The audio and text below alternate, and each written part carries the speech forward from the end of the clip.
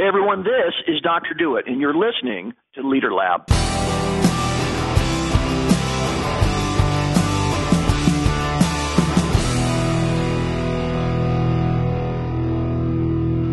Who are you and what do you do? Hey, David, thanks for having me. My name's Todd Do It. I am a professor for my first job at the Raj Soin College of Business, Wright State University in Dayton, Ohio. My second job increasingly is a big focus, traveling around the country speaking to a variety of groups, mostly corporate in nature, about all things related to leadership and growing in the speaking, training, coaching space. How did you get interested in leadership? I mean, I know you went the academic route first, but what prompted your decision to even do that? Well, I mean, as a young person playing sports and being involved in school activities, it was something that was on my radar as important, even if I didn't think about it terribly deeply. But then after college and an MBA, I worked first, before academia, I worked first for a few big box consulting firms. The first was Andersen, which of course now is Accenture, and the second was Ernst & Young. And at both, met some amazing people, learned tons. Those are world-class institutions, to say the least. Having said that, we're imperfect there like we are anywhere else, and the idea of figuring out what it means to show up every day, interpersonally relate to people in a way that maximizes how happy everyone is and how productive everyone is, became a focus with me as something we could clearly do better. And it turns out there's an industry for people who want to focus on those issues as a vocation full time. And so I left consulting, went to Texas A&M to get a PhD in organizational behavior, and I've been studying and teaching and preaching about people and productivity in cubes ever since. And so you started doing that preaching in the classroom, and now you're doing it increasingly more and more to, for lack of a better term, who I call the practitioners, the people out there doing the work that the people on campus are studying. But, what's it like straddling both of those worlds? It's tremendously fun and sometimes a little difficult. The way I actually position myself in conversations just like this is I'm a really, really great translator between those two worlds. So, for example, when I go give a talk to some corporate group of a few hundred people, I don't, make things up. I actually translate into stories, into practical tidbits, the last 100 years of organizational science. So there's this, big pile of research about why people show up at work every day and behave the way they behave. And instead of quoting theories and names and dates and statistics, I try to boil that down into digestible, fun, frankly, usable, practical takeaways from the science, but nonetheless very simple, practical takeaways that people can leave an event from, go straight back to work and consider changing their behaviors immediately. That's fun.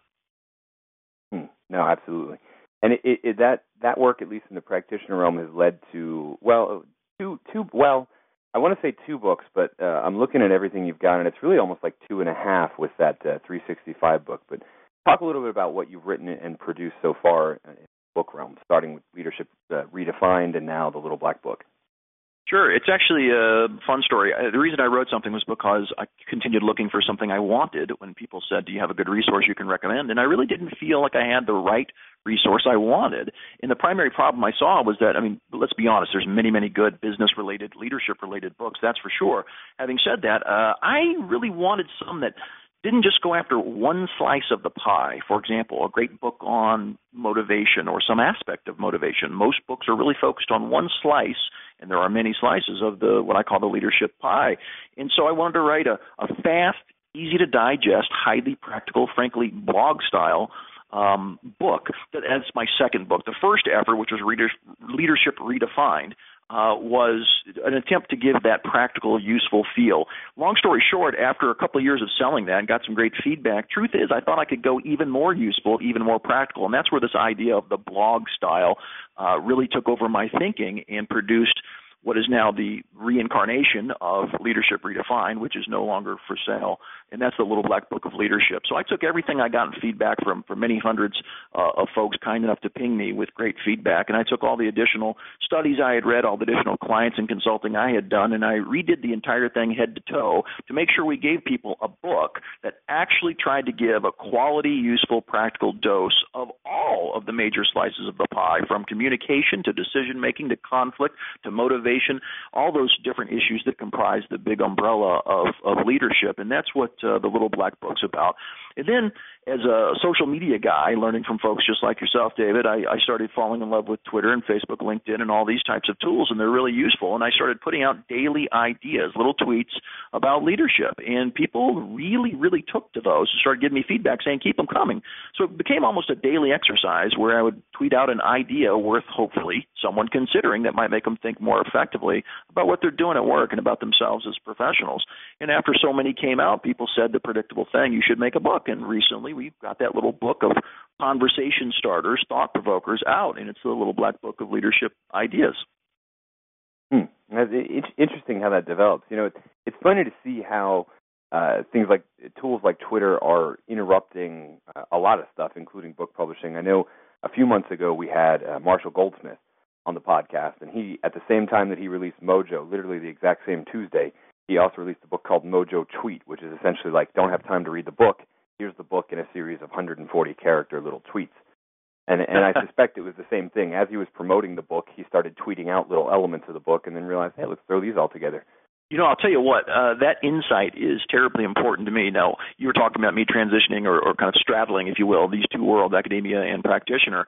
And here's what I find. People out in cubes, I'm talking about executives down to frontline professionals in the office in cube land. They are busy. They are stressed out. They are pushed up against the wall with deadlines every week. And what they need are simple, quality places to start thinking more productively about themselves, their colleagues, and the things that they're working on. And so one of the reasons I got into the writing and speaking business was because I felt there were some quality voices out there, no doubt about that. But many times they tried to get too complex for reasons that didn't make sense to me, when in fact boiling it down to simple, quality places to begin thinking more clearly, more effectively about yourself and about your colleagues is what we really need. And so maybe Marshall Goldsmith's really onto something with that book, and maybe my little book of quotes is a contribution to that area as well, because believe me, it's not about trying to understand all of the complexities. That's step two at work. Step one is to find simple, quality places we can begin new conversations that might make us more productive.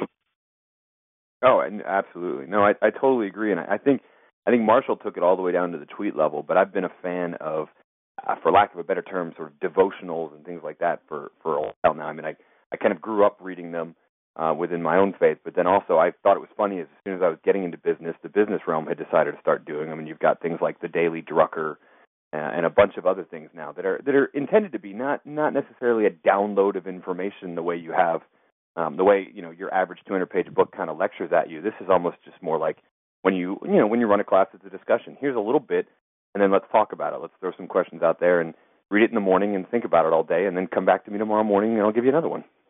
I've thought that those devotionals across many different types of faith were successful. For many years, I thought that their success is exactly explained by the fact that people, good, busy men and women, can get their hands around that and digest it. And something in a longer form is far more difficult to digest. So I actually think you're going to see a lot of what you might think of as, sometimes I call it micro training. Mini books, that's a big part of certainly my professional future, with very focused 50 pages on something as opposed to 350 pages. You know what I mean? Oh, absolutely.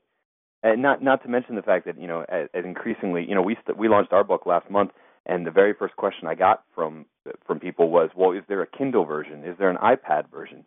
And it was like, okay, all right, I didn't think that you guys would want that, so buy the book, send me your receipt, and I'll send you a PDF, because that's all I could offer. But as soon as you transition into that, you don't need paper anymore. 50 pages becomes easy. You know, a book, you have to redefine it now almost as just it's long-form text, and that can be 50 or 300 pages, but that's all it is. It doesn't matter whether it's paper or electronic.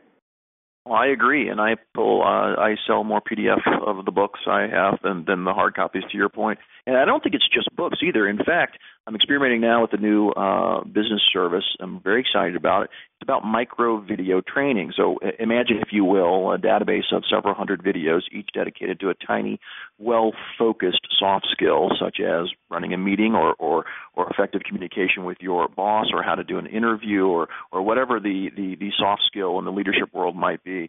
And you use these as an add-on to training at work. You use them as some wonderful conversation starter people watch before they go to the next leadership retreat with the management team. But it's 5 minutes tops per video, something a person can actually digest, just like the devotional idea you were talking about. It's an intriguing idea, and if there's some way I can buy them all and have them feed them to me like one a week on a Monday morning and watch it and then move on, you basically created a video devotional. You got it. That's exactly the way I've got it positioned in my brain. We're kind of doing demos of that idea right now and doing some focus groups. Oh, very cool. Well, let's talk a little bit about content-wise. I mean, you're definitely onto something with the variety of different medium, and for what it's worth, it's exactly what we feel like is needed. You know, especially since you and I are both sort of in academia or the academy, whichever you prefer, and getting out there into the practitioner realm. You can't just do it and write a book on it. You got to figure out how they want to consume it, and I think you're definitely onto something there. But let's talk about a little bit of the content behind that. This being a leadership podcast, I wouldn't forgive myself if we didn't talk a little bit of at least on your stance or your philosophy at it. And as best as I can tell from reading your work, one thing that keeps coming back is these hidden rules or important rules on leadership. You can kind of describe that however you want, but I've seen you phrase it once as 3 most important rules, other times as the hidden rules of leadership. But talk about leadership and what do leaders need to know about it? Well, you know, my take is simple. First of all, in terms of a definition, a lot of people get very complex, and as we've discussed, I really, really like quality, simple places to start thinking about issues. Leadership's one of my favorites, so a simple definition would be something like this: getting great things done through positive relationships. It's really important to say that because I think it's powerful, even if it is simple. And I would throw on the back end of that it's not about 1 or 2 things that if you get them right, somehow you and your team will be amazing. In fact, it's just about the cumulative effect of many small things done correctly over time. And so my speaking, writing, training, everything is about that series of small things that if we'll get them right over time, believe me, produces a great leadership success. So when I think about boiling it all down, which is what many books and many speakers, of course, try to do, I came up with 3 things. And the difference between me and everyone else isn't that I have 3 things and they have 7 or whatever the case may be. But mine really were informed, and this is hopefully what makes me a little rare in the space out there.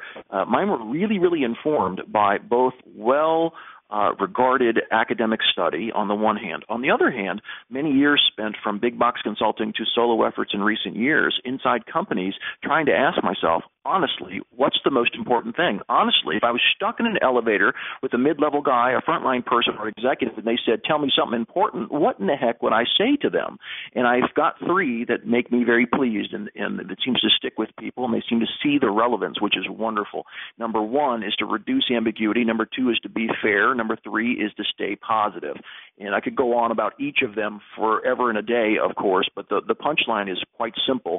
To reduce ambiguity is a reference to what it means to communicate great and make sure that you don't unintendedly create ambiguity, which is extremely common, whether it's a report, an email, or a face-to-face conversation. So I love to get people sensitive to the need to reduce ambiguity in all the things that they do every day.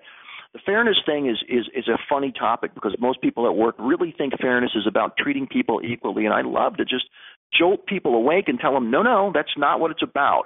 You treat people equally, yes, by creating positive work environments and transparent work environments. That's true. But you also have to treat people not equally, which means differentiating performance and recognizing and rewarding people contingent on performance. Not the same, but contingent on performance. That's what fairness really is if you want to talk about the difference between the okay groups, the okay companies, and the truly great ones out there.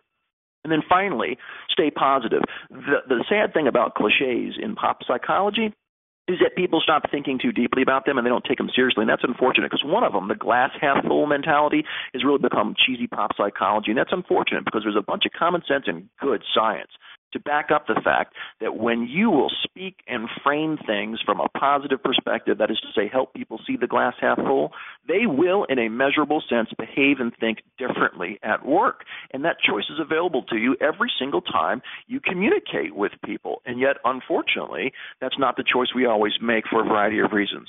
The good news is that gives me a career.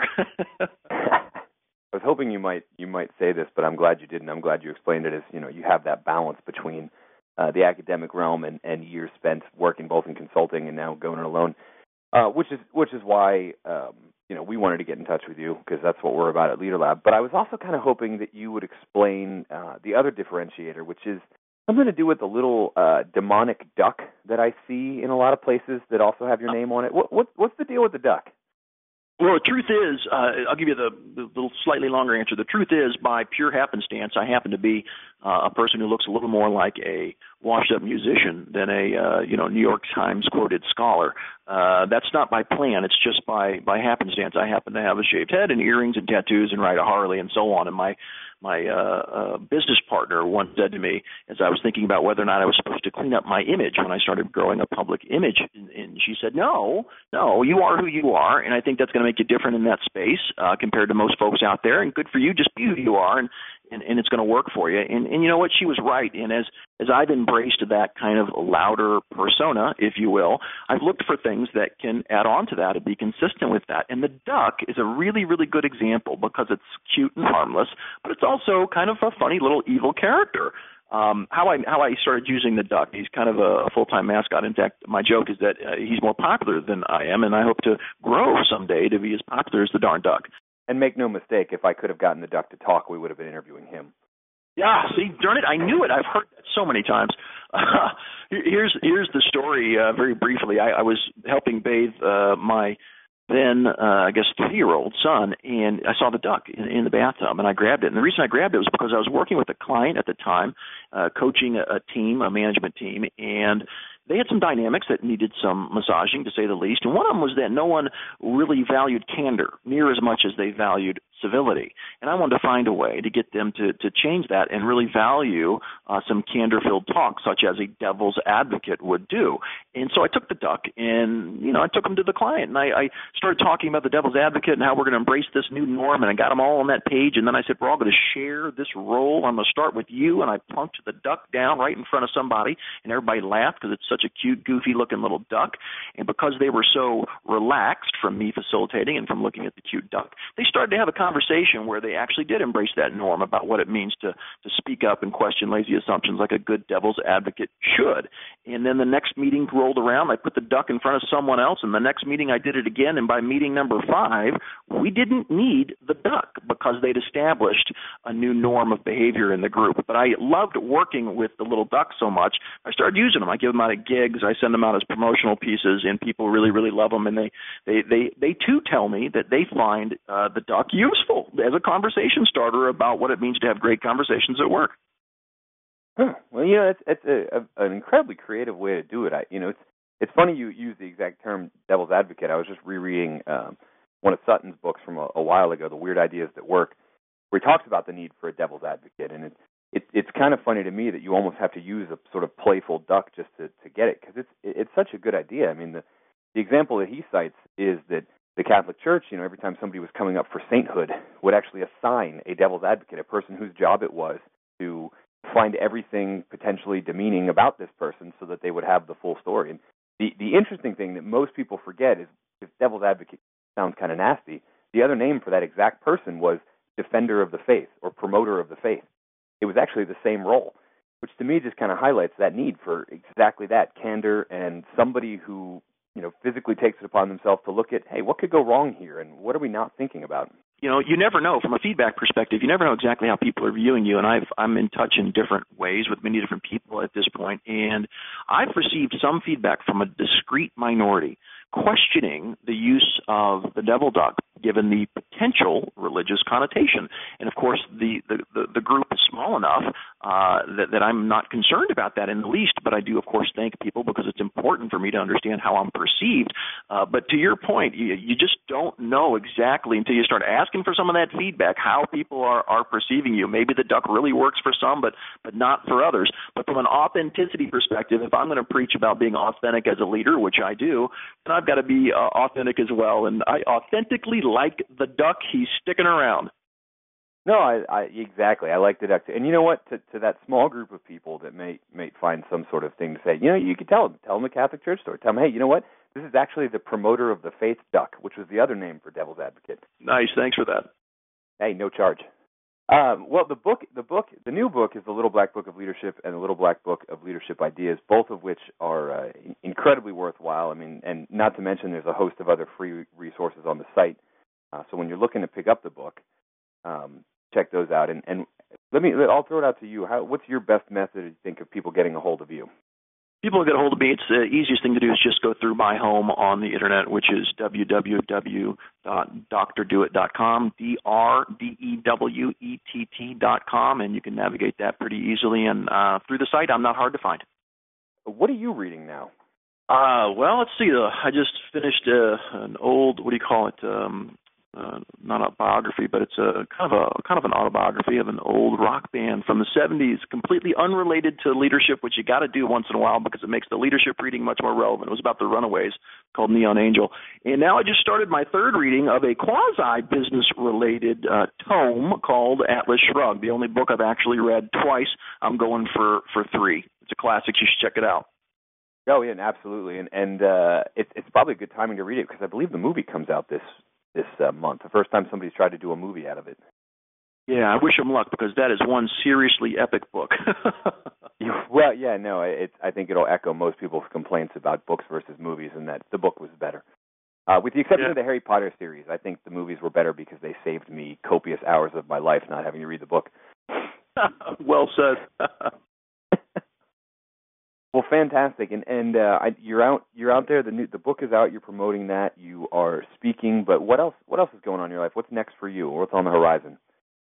I've got a lot of irons in the fire, as they say. Number one, I'll always be writing something. Number two, I'll always be traveling around working with groups. I hope you'll find me through the website and ask me out. If I haven't been with you yet, believe me, it's a unique experience that shakes people up for the positive, so I'd love to be with your group. I'm working on that little video business that I mentioned to you. I'm excited about that. I think that could be an interesting, value-added thing for people and organizations to use, just like that little devotional idea we were talking about. I also have some serious aspirations to start exploring radio because when you look around, I'm always intrigued by this. When you look around the national scene, whether it's sports or politics or consumer advocacy, there's a personality or two or three who are well known. But you look at the world of Cubeland, leadership, careers, all this stuff that guys like you and me are really passionate about, and you go, well, where's the voice?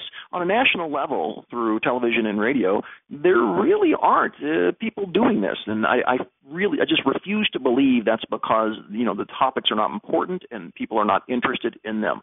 I believe that personalities haven't been found yet, and I hope to step up to the mic and make a bigger audience that way in the coming years. Oh, well, fantastic. We'll be following you on that for sure here at the Leader Lab, and if our listeners want to follow it, drdewett.com is probably the easiest way to do it. And I'll confess I'm on the site now. I'm looking. There's all sorts of LinkedIn and Twitter links there too, so it makes it easy.